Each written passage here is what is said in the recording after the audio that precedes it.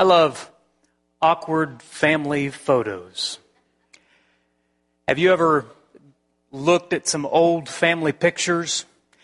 My grandmother, on my dad's side, had in Grandpa and Grandma's house, they had this long, narrow hallway. And the hallway was just strewn with pictures on one side. And once a picture went up there, it became crucial to the structural integrity of the house, I think. It just stayed there. It never moved. And so it was sort of like Time Hop or Facebook memories, in real time. You could just walk down the hallway and see the story of your life. But not just your life, the story of how you fit into the life of the family. It was kind of cringe-worthy. Oh, man, I wore that. Oh, Mom, why did you pick that outfit? There was just these moments of kind of awkwardness. We are beginning a new series today, and you probably saw that on your handout. It's called Faithful Families. And it's talking about the spiritual family, but also the biological family. And although I just named those two things separately, they really are very much deeply intertwined. God designed the family for a reason and a purpose, both spiritually and biologically. And as we sang that song this morning, I was reminded again of how true it is that we're part of the family. And that's what we're going to talk about this morning. Someone took the idea of this, what I experienced walking down the hallway in my grandmother's home, and made it into a website called Awkward Family Photos. And there are some doozies out there, some that are not appropriate for a Sunday morning audience, but there's some pretty funny ones that are shareable.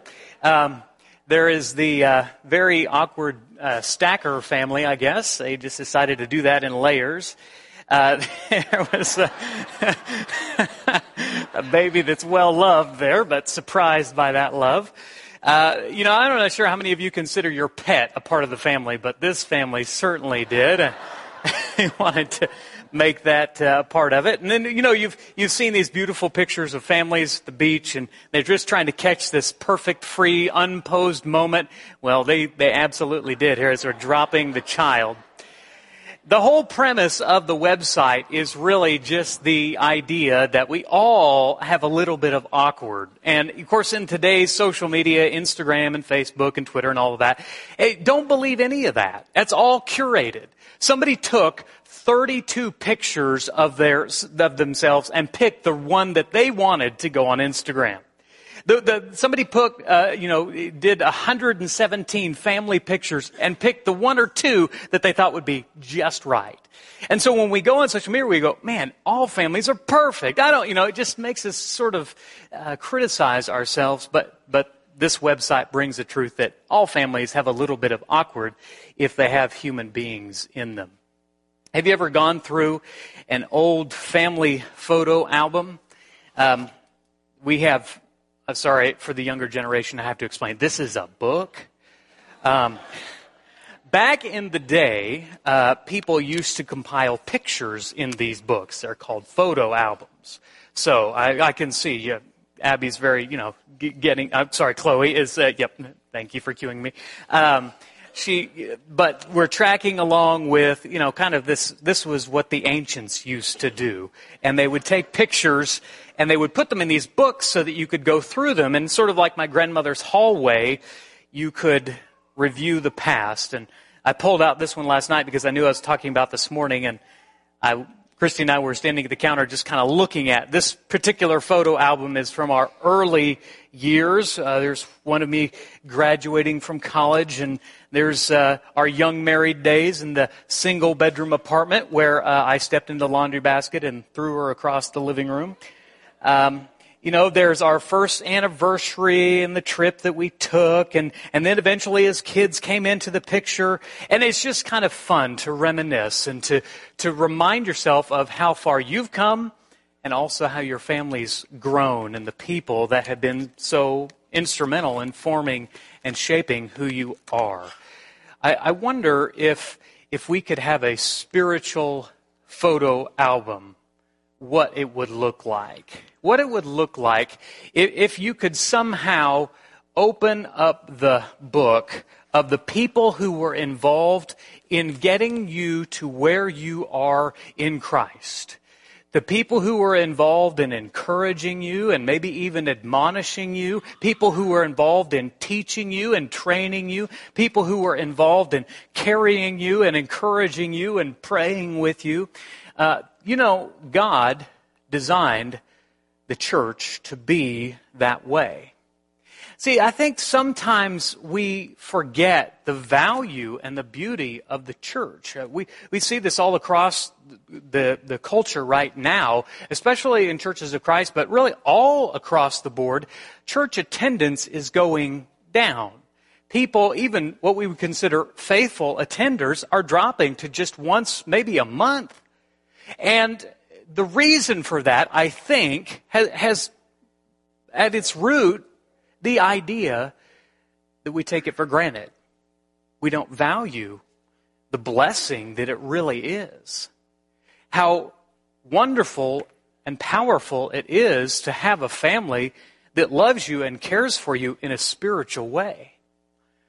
You saw probably perhaps the announcement that went out on the prayer tree from Gary and Marilyn Brower, who are in Texas, and they watch us online, as we have many folks do.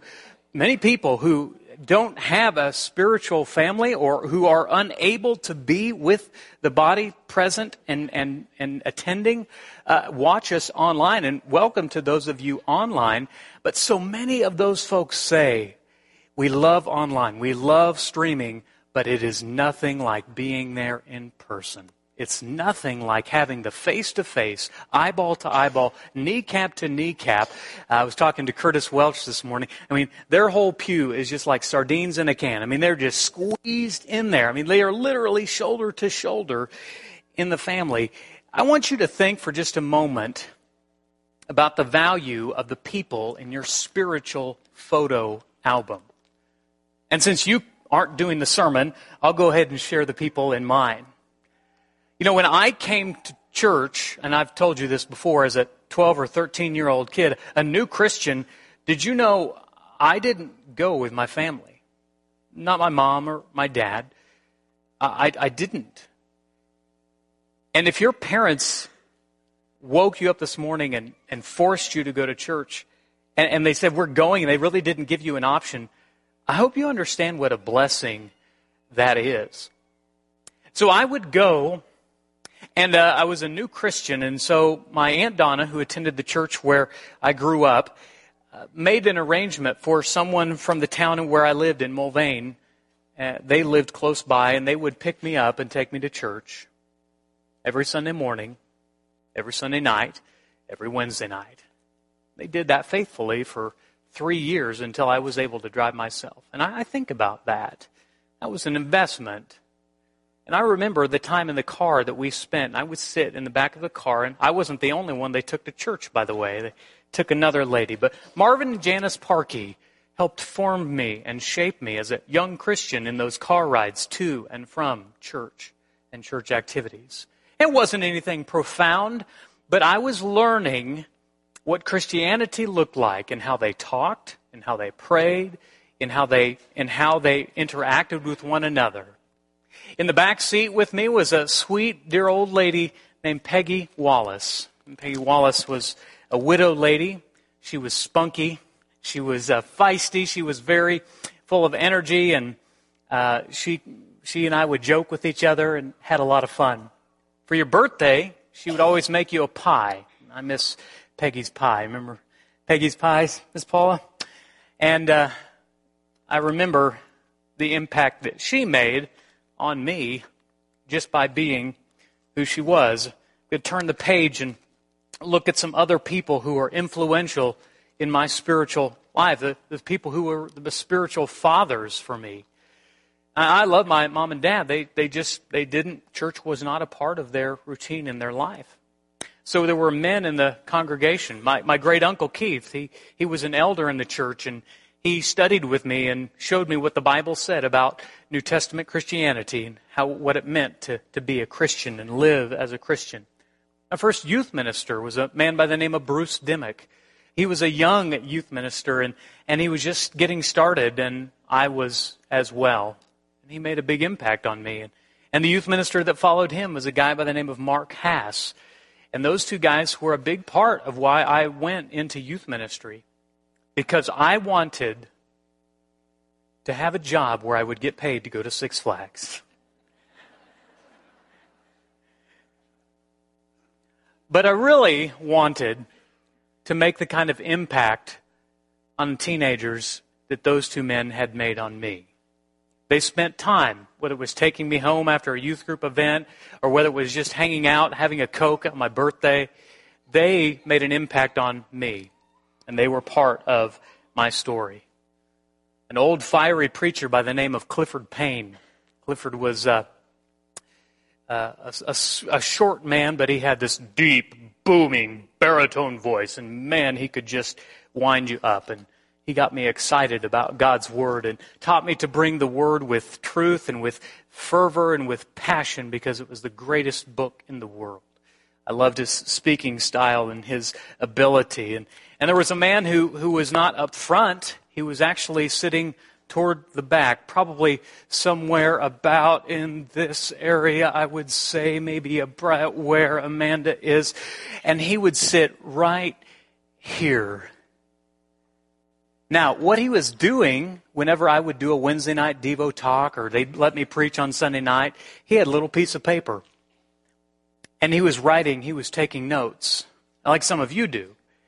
But it was more than just taking notes. You see, Tom Henry was a Toastmaster. He knew what professional speakers do, and he knew how to be a better speaker. And so he would write me a little notes on that piece of paper, and then following the sermon, he would hand it to me. And the first several times, it was all positive. It was all encouraging. Man, I thought as a 14-year-old, I was the next Zig Ziglar. I mean, it was just, man, all positive reviews and 4 stars. And then he knew that it was time, and he began little by little to say, how about try this? Why don't you work on that? I noticed that you do this. And so all of his notes over the years, I didn't receive as criticism, but rather as coaching. He didn't want to tear me down. He wanted to build me up. He saw potential, but he knew I wasn't where I needed to be, and he said, I can help you. And then he would take me along with him. He would go to preach for small churches that couldn't afford a full-time preacher, and I would spend windshield time with him as we would go to these small congregations, and I would preach the most powerful sermon that I could to a room full of 11 people, and I would bring revival to those 11 people. But he would talk to me about preaching and what it meant. I began to see myself as someone who could teach and lead and preach. He made an impact. He was part of my spiritual family photo album. There's people like Tom and Clifford and Mark and Bruce and the Parkeys and Peggy and so many more. I mean, that's just touching the hem of the garment. But what about you? Who would it be in your spiritual family photo album? Who would it be that impacted you and brought you to Christ and led you to Christ and helped mature you in Christ and encouraged you in Christ and prayed with you in Christ and sometimes admonished you or maybe even had to rebuke you or exhort you in Christ? You see, the church, when we understand what its purpose is to be a family that's together. Next time we take the Lord's Supper next week, I want to encourage you because our building allows this in such a beautiful way. 1 Corinthians 11:29, Paul's talking about the Lord's Supper. And I usually read that during the time of the Lord's Supper, just as personal reflection. But it says in there something that maybe I've just missed it before, but it says, anyone who observes this without discerning the body. And I always took that to mean the body of Christ, like the body that was on the cross. And maybe it does. There was a literal body that was sacrificed, and that's the emblems remind us of the body and the blood. But what if we took it a second way? And as we partook of the Lord's Supper, the communion, the place where we meet together at this table, where we have a common union. After we took of the emblems, we looked, instead of looking down, we looked up and across the room and discerning the body and how we have shaped and changed and molded one another. This is how God intended the church to be. The church from God is the family of God. When you became a Christian, a couple of weeks ago, we had a lady, Pauline Lopez, put on Christ in baptism. She began her new steps in Christ. And at that moment, not only was she forgiven of all her sins, not only was she given the gift of the Holy Spirit, but she was added to the church, Acts chapter 2 says. She was added to the family. I'm Rob Dops. I'm looking for Raymond Williams. Where's Ray this morning? I know he's around. There's Ray. Okay. Would you guys stand for just a moment? You know, when somebody's baptized, you may not notice this, but Rob and Raymond, if they're here, usually after we take the profession, they will go back to the back room, and those two guys will come to the back to help, me put on the waiters and show people where the towels are and things like that. But that's not the reason they're there. Did you know that they're there for the purpose, for the moment that they are added to the body? And as Pauline did last week, and Raymond was there, and she came out, she's sopping wet, we're hugging her, and she changes, and then you can have a seat, Raymond. We have this moment, and Raymond and Rob will both do it, and they'll say, we want to pray with you. And we'll circle around right back there while you all are singing, and we'll pray. And Raymond and Rob both lead a beautiful prayer reminding them of what just happened, and that now they're a part of this family. And that they're not alone, and they're not expected to be alone. Family, you see, is what God intended the body to be. And that's what we experience in the church. So let's look at a slew of scriptures this morning that relate to us this idea. Turn to 1 John chapter 3. 1 John chapter 3. We're going to open our Bibles. We're going to be flying across the pages.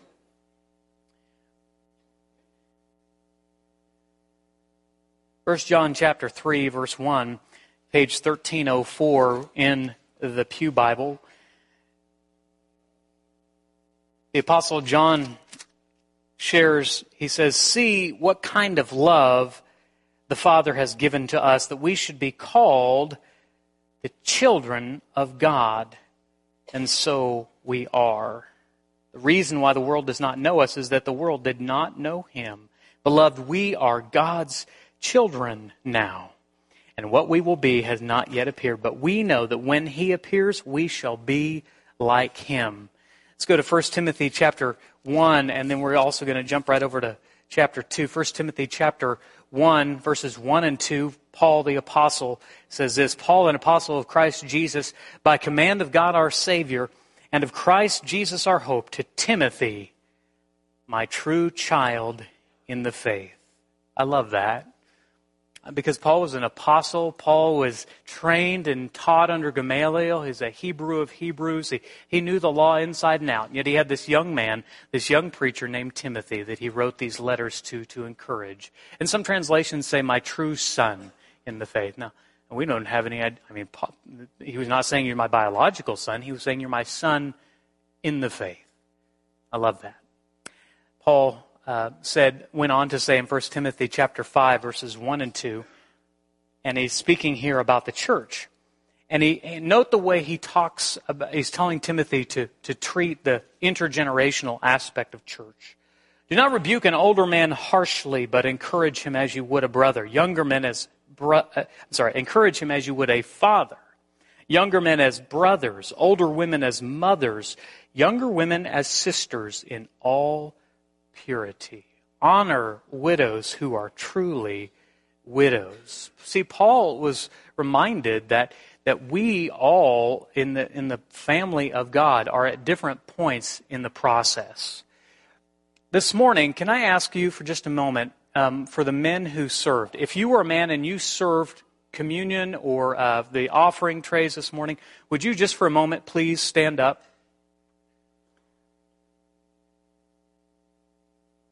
You passed the plates this morning. If you helped with serving in any way. Okay? So what I noticed as the gentlemen were passing the plates this morning, and as you notice as you're looking at them now, they're all different ages and stages. That's beautiful. That reminds us of what Paul's saying here, that we've got different relationships. And there are some people who are like your spiritual fathers, and there are some people who are like your spiritual siblings, and there are some people who are your younger siblings. You gentlemen can have a seat. Thank you. This is what the idea of the church was intended to be. Maybe you've heard the phrase, blood is thicker than water. And most people think that phrase refers to, hey, family's got to stick together. The actual original context of that saying was this: the blood of the covenant is thicker than the water of the womb. The point being that spiritual family runs deeper than does even sometimes physical family. The writer of Proverbs says, and by the way, if you're interested in learning about Proverbs, join us on Sunday nights at 6 o'clock here. The writer of Proverbs says, there is a friend who sticks closer than a brother. Can you raise your hand this morning if you've had a friend who is almost closer than a brother or sister? Yes, we all have. We've had those people who connect to us. They don't share the same gene pool, but they share our hearts. And this is what God intended the church to be. You see, the church works best when we stop focusing just on ourselves and realize that there's a whole bunch of other people, a family that is to be working together. And this is how the family is supposed to be. It's not supposed to be about we, it's supposed to be about we, not about me. Churches get in trouble when people start thinking about me and about what I want and what I prefer and what I like. But churches that are healthy don't think that way. They think not in terms of me, they think in terms of what's best for the body, what's best for everyone else. Our family, the Levering household, we have a couple of, there's things that the kids do that they can, everybody's on commission. They can earn money by doing jobs. But there are other things that they're not paid for. And we call those responsibilities. Responsibilities are not something you get paid for, rewarded for. You don't get a gold star. It's just an expectation as part of being part of the family. One of those is loading and unloading the dishwasher. I'm not sure if your family has that same tradition, but everyone from Grace to Tyler to Christy to me, takes our turn loading and unloading the dishwasher. And it's never fun, but it's just got to be done. There are responsibilities that we have as a family.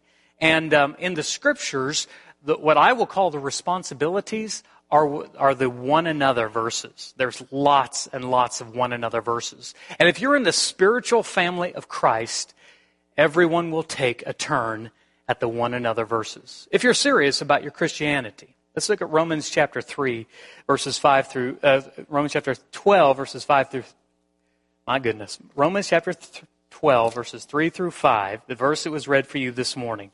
For by the grace given to me, I say to everyone among you, not to think of himself more highly than he ought. This is page 1215, if you're looking for Romans 12:3. For as in one body we have many members, and the members do not all have the same function, so we, though we are many, have one body in Christ, and individually members of another. Now, sometimes you hear that in churches of Christ, and our idea is simple New Testament Christianity, and not the idea of denominationalism, where we just, split apart and divide by name, and we have all sorts of different doctrines and creeds. We just want to be the one church of the Bible, which is great. That's what the Scripture teaches. But there's more to it here than thinking about the outside. There's also this intrinsic idea that we are one body. And in one body, we have many parts. Simple example. When you're coming in to worship, maybe you have your place where you like to sit, and all of a sudden it's pretty full Sunday morning, and you're like, it's getting uncomfortable. And then a guest comes in. Someone's coming in, they've come in late, and you're kind of sitting there with that kind of look on your face like, you should have been on time, we'd got a better seat. That's a me type of thinking. That's not how we are at Northside. Because we want to grow in Christ and we want to be like Christ. And so when we're sitting in our spot and we're comfortable and we're settled and we see somebody looking for a seat, What we do because we follow Jesus is we say, here, sit here.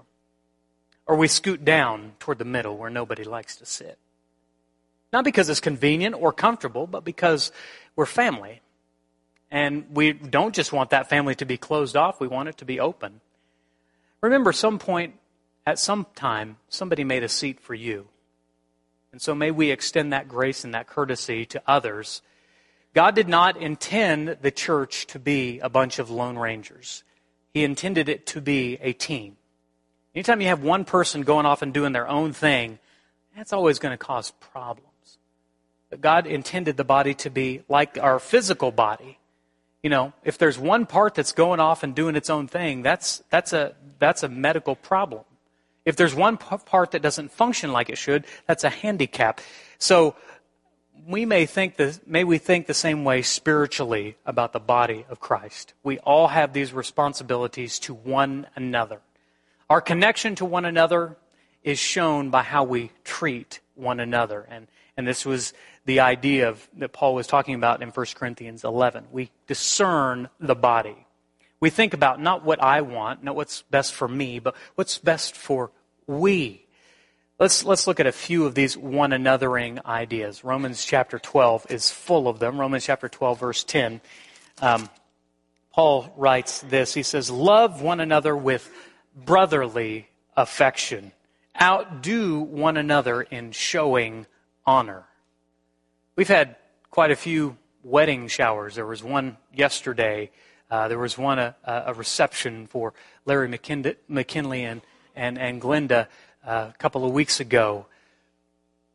Did you go to those? Did you attend those? Did you bring something? Not necessarily a gift, but I mean maybe a card.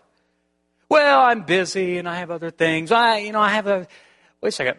In the family, Paul calls us to love one another. And that love means brotherly affection, outdoing one another in showing honor. I didn't say those things are convenient. I mean, there's frankly a lot of baby showers and wedding showers that happen on Sundays. Sundays are pretty busy days for the Leverings. It's not easy to work in making time for that. And if Christy's asked to host a shower or do something like that, that's not an easy thing. But that's not the purpose. Years ago, 20, going on 21 now, years ago, somebody hosted our wedding shower. Somebody brought gifts for us. Somebody made plans to honor. Somebody hosted a baby shower for Tyler and for Grace when they were born. People did that. You see, it's just a cyclical thing. And so if we get stuck in, just me, I don't want to. I don't really know them. That's inconvenient. The time's not good. I'm not saying you have to go to every wedding shower and every baby shower, but just think for a minute. How do you go about honoring other folks above yourself? That's what we're supposed to do in the church. Galatians chapter 6 is another one. Galatians chapter 6, page 1249. Galatians chapter 6, verse 2, Paul says, bear one another's burdens and so fulfill the law of Christ. Most Thursday evenings especially, I'm here later, and I can hear the building filling up. And frankly, filling up with a lot of people that aren't normally in this building.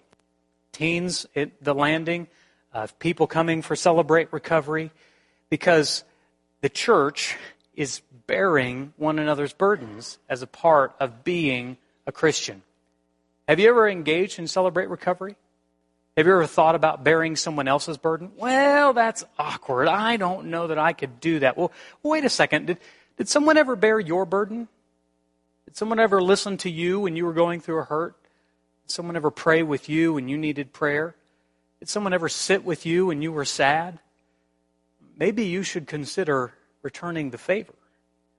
Maybe we not forget, it's not just about, as Steve talked about last week, being served, but moving to a place where we're serving one another. Turn to Ephesians chapter 4. Ephesians chapter 4 is on page 1254. Paul says, be kind to one another. Ephesians 4:32. Be kind to one another, tender-hearted, forgiving one another as God in Christ forgave you. You see, in the family, personal forgiveness is a two-way street. Forgiveness is a two-way street. Many people love receiving forgiveness, but forgiveness, just like it says in the Word, is for giving. It's not just for receiving. And if you're in the family of Christ long enough with human beings, you're going to have to do that. It was a Wednesday night. Most of this room had cleared out. I was walking through and a lady caught me and said, "I need to talk to you for just a minute." I said, "Okay." And so we talked. And she said, "I need to tell you that I'm sorry." I had no idea what she was apologizing for. She said, "I've been terribly, terribly angry with you." I said, "Oh, okay." We talked about that. She explained something and brought something to my attention that I had no idea from years ago. But it was part of her healing process. Now, I would have gone on just none the wiser, just happy-go-lucky, fine, and I had no idea. We're in the family of God. You're going to have to offer forgiveness, and you're going to have to receive forgiveness. That's the way the family works if it's got human beings in it. I needed forgiving, and I had no idea that I needed forgiveness. She needed to ask forgiveness, and I had no idea that I needed to offer it. But when we're a family, we're kind and we're forgiving, and we work through things together. 1 Thessalonians chapter 5, Scriptures continue to remind us of how we are responsible to one another. Page 1266. Therefore, encourage one another and build one another up, just as you are doing. Lane Denman yesterday did a ladies' day at the Eastwood Church of Christ, and Rose Shady and a bunch of other ladies went to encourage her, to build her up. I'm sure that took some time. I'm sure that took some energy. But don't you think it lifted Elaine's spirits to see her sisters and her friends there in the audience supporting her and encouraging her? That's how Christians are to be. We're supposed to encourage and build each other up. And why does this all matter? Well, it matters because how we treat one another reflects our relationship with the one. This really matters more than you know. And we'll talk about one more scripture. But if you need to, well, let me put it this way. If you love Christ, this week I want to challenge you to show that you love Christ. I want you to forgive someone that you've been holding on to a grudge to for a long time. Not because they deserve it, but because Christ calls you to it. I want you to encourage someone who might need it, someone who's looking sad, or someone who's been through a rough time, or someone who's come on the prayer chain, and just send them a note or a text message. Maybe you should show someone honor. Somebody's celebrating an anniversary or a birthday or some milestone in their lives. May you take the time to honor them and show them honor. Maybe you need to pray with someone. We have a prayer tree email list. If you're not on that list, contact the church office. We'll show you how to get on it. But we get prayers requests every single day. And when one comes into my email box, it goes in this book. In this book, I write down the prayer requests so that I will take time. And every time I see that book, I have a certain time when I pray through the list so that I legitimately pray for people. And if I have the opportunity, I pray with people, taking my cue from Justin Abraham and others like him. May we pray with one another, not because it's convenient or easy. All of the one another challenges are really not about us. They're about one and about serving one another. So may we take that seriously. May we even take opportunities to serve together like Debbie and Hannah, who are pictured here in the foyer this morning. They were having a chit-chat about a ministry project they were doing, and I think the subjects of coffee and chocolate probably came up at some point as well. But that's an intergenerational connection, a prayer pal connection. And that's not I mean, right there in the foyer, that's an easy thing to do. But investing in another person, well, that takes time and energy and effort. But we do that because someone invested in us. Now, to the last verse, Matthew chapter 25. This is where it really hit home for me. Matthew chapter 25. And if you haven't been following along in Scripture the whole time, I want you to turn to this one, Matthew chapter 25. Because in Matthew chapter 25, Jesus tells us what's going to be on the test. Jesus tells us what is going to matter to Him on the final judgment day. Matthew chapter 25, we're in verse 40. He's going to say, the king will answer them, truly I say to you, whatever you did to one of the least of my brothers, you did it to me. All of those things. When you were hungry, you gave me food. You were thirsty, you gave me drink. You were a stranger, and you welcomed me. You were naked, needed clothing. You were sick and came to visit. You were in prison, and you came to see me. All of those things, Jesus has special emphasis on His brothers and His sisters in the family. Now, who are those people? Well, the question was asked of Jesus. This is Matthew chapter 12. He was saying, or someone called to Him and said, while He was still speaking to the people, behold, His mother and His brothers stood outside asking to speak to Him.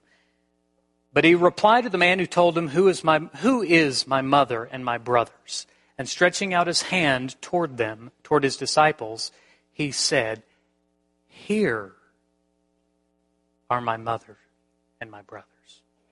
Jesus had a physical family, but what He was saying is what we experience today. Here are my mother and my brothers. For whoever does the will of my Father in heaven is my brother and sister and mother. Well, the question now is, are you a part of the family of God? Are you a part of the forever family we've been talking about all this morning?